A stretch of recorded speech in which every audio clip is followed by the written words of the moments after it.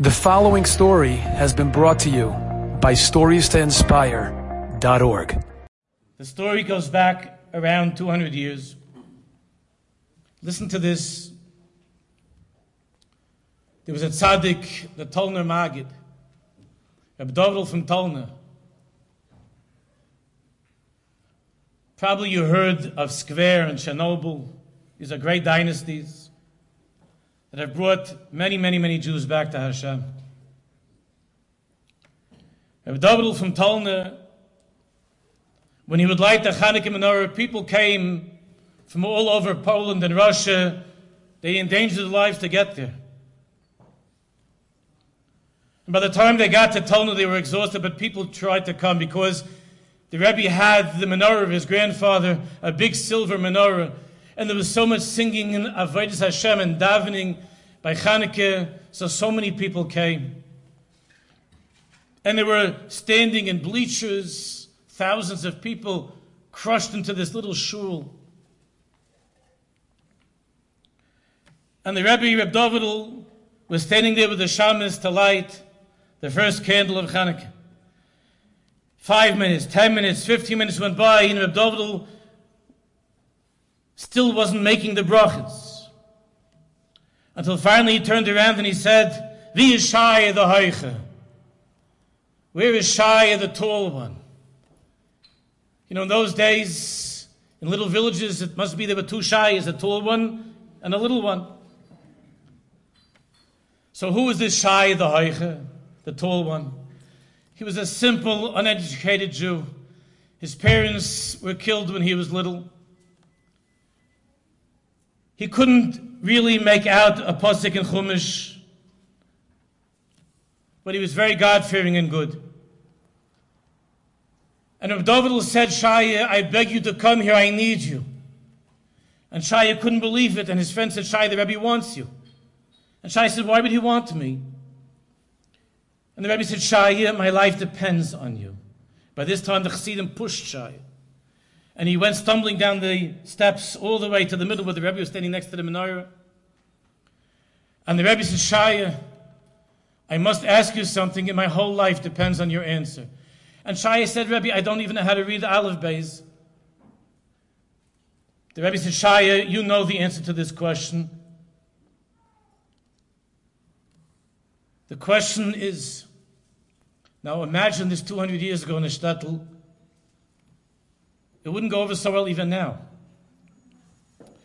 The question is, Shaya, do you love your wife?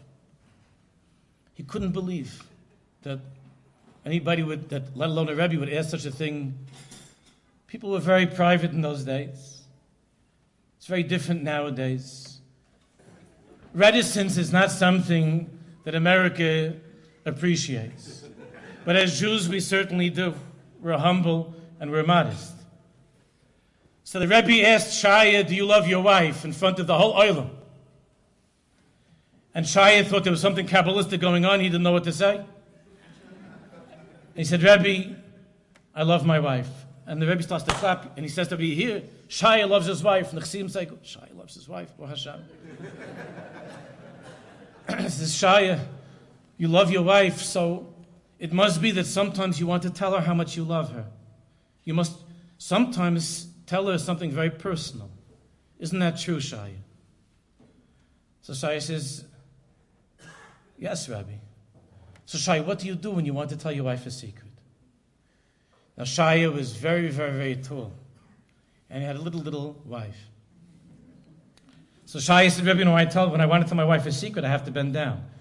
So the Rebbe was also little. So the Rebbe says, "Shaya, show everybody how you do that." So Shaya bends down to the Rebbe like this. And the Rebbe says, "Shaya, there's one more thing you left out. Please don't forget. Think." And Shaya is standing there. And he says, yeah, Rebbe, one more thing. My wife is so little, she gets on her tippy toes to listen." The Rebbe gave him a big kiss. And he went and he made the brachas and he lit the menorah. They never saw him on fire like that. Much bigger than the fire on the candles. And afterwards, after a few hours of dancing, the elder of the Chassidim got up the nerve to ask the Rebbe, "What happened, Rebbe, with that business with Shaya and his wife? What was that?" And the Rebbe said, don't you understand? No, we didn't understand. And he said, I was about to light the candle. And everybody was waiting for me, David from Talna, to light the candle, to make the brachas and light the candle. And all of a sudden, I had this crazy thought. Everybody here has had the same thought. I began to wonder, what would God possibly, what would he care about my little candle? The master of the universe, he's got so much stuff going on. What does my candle make a difference? Me, David from Talna.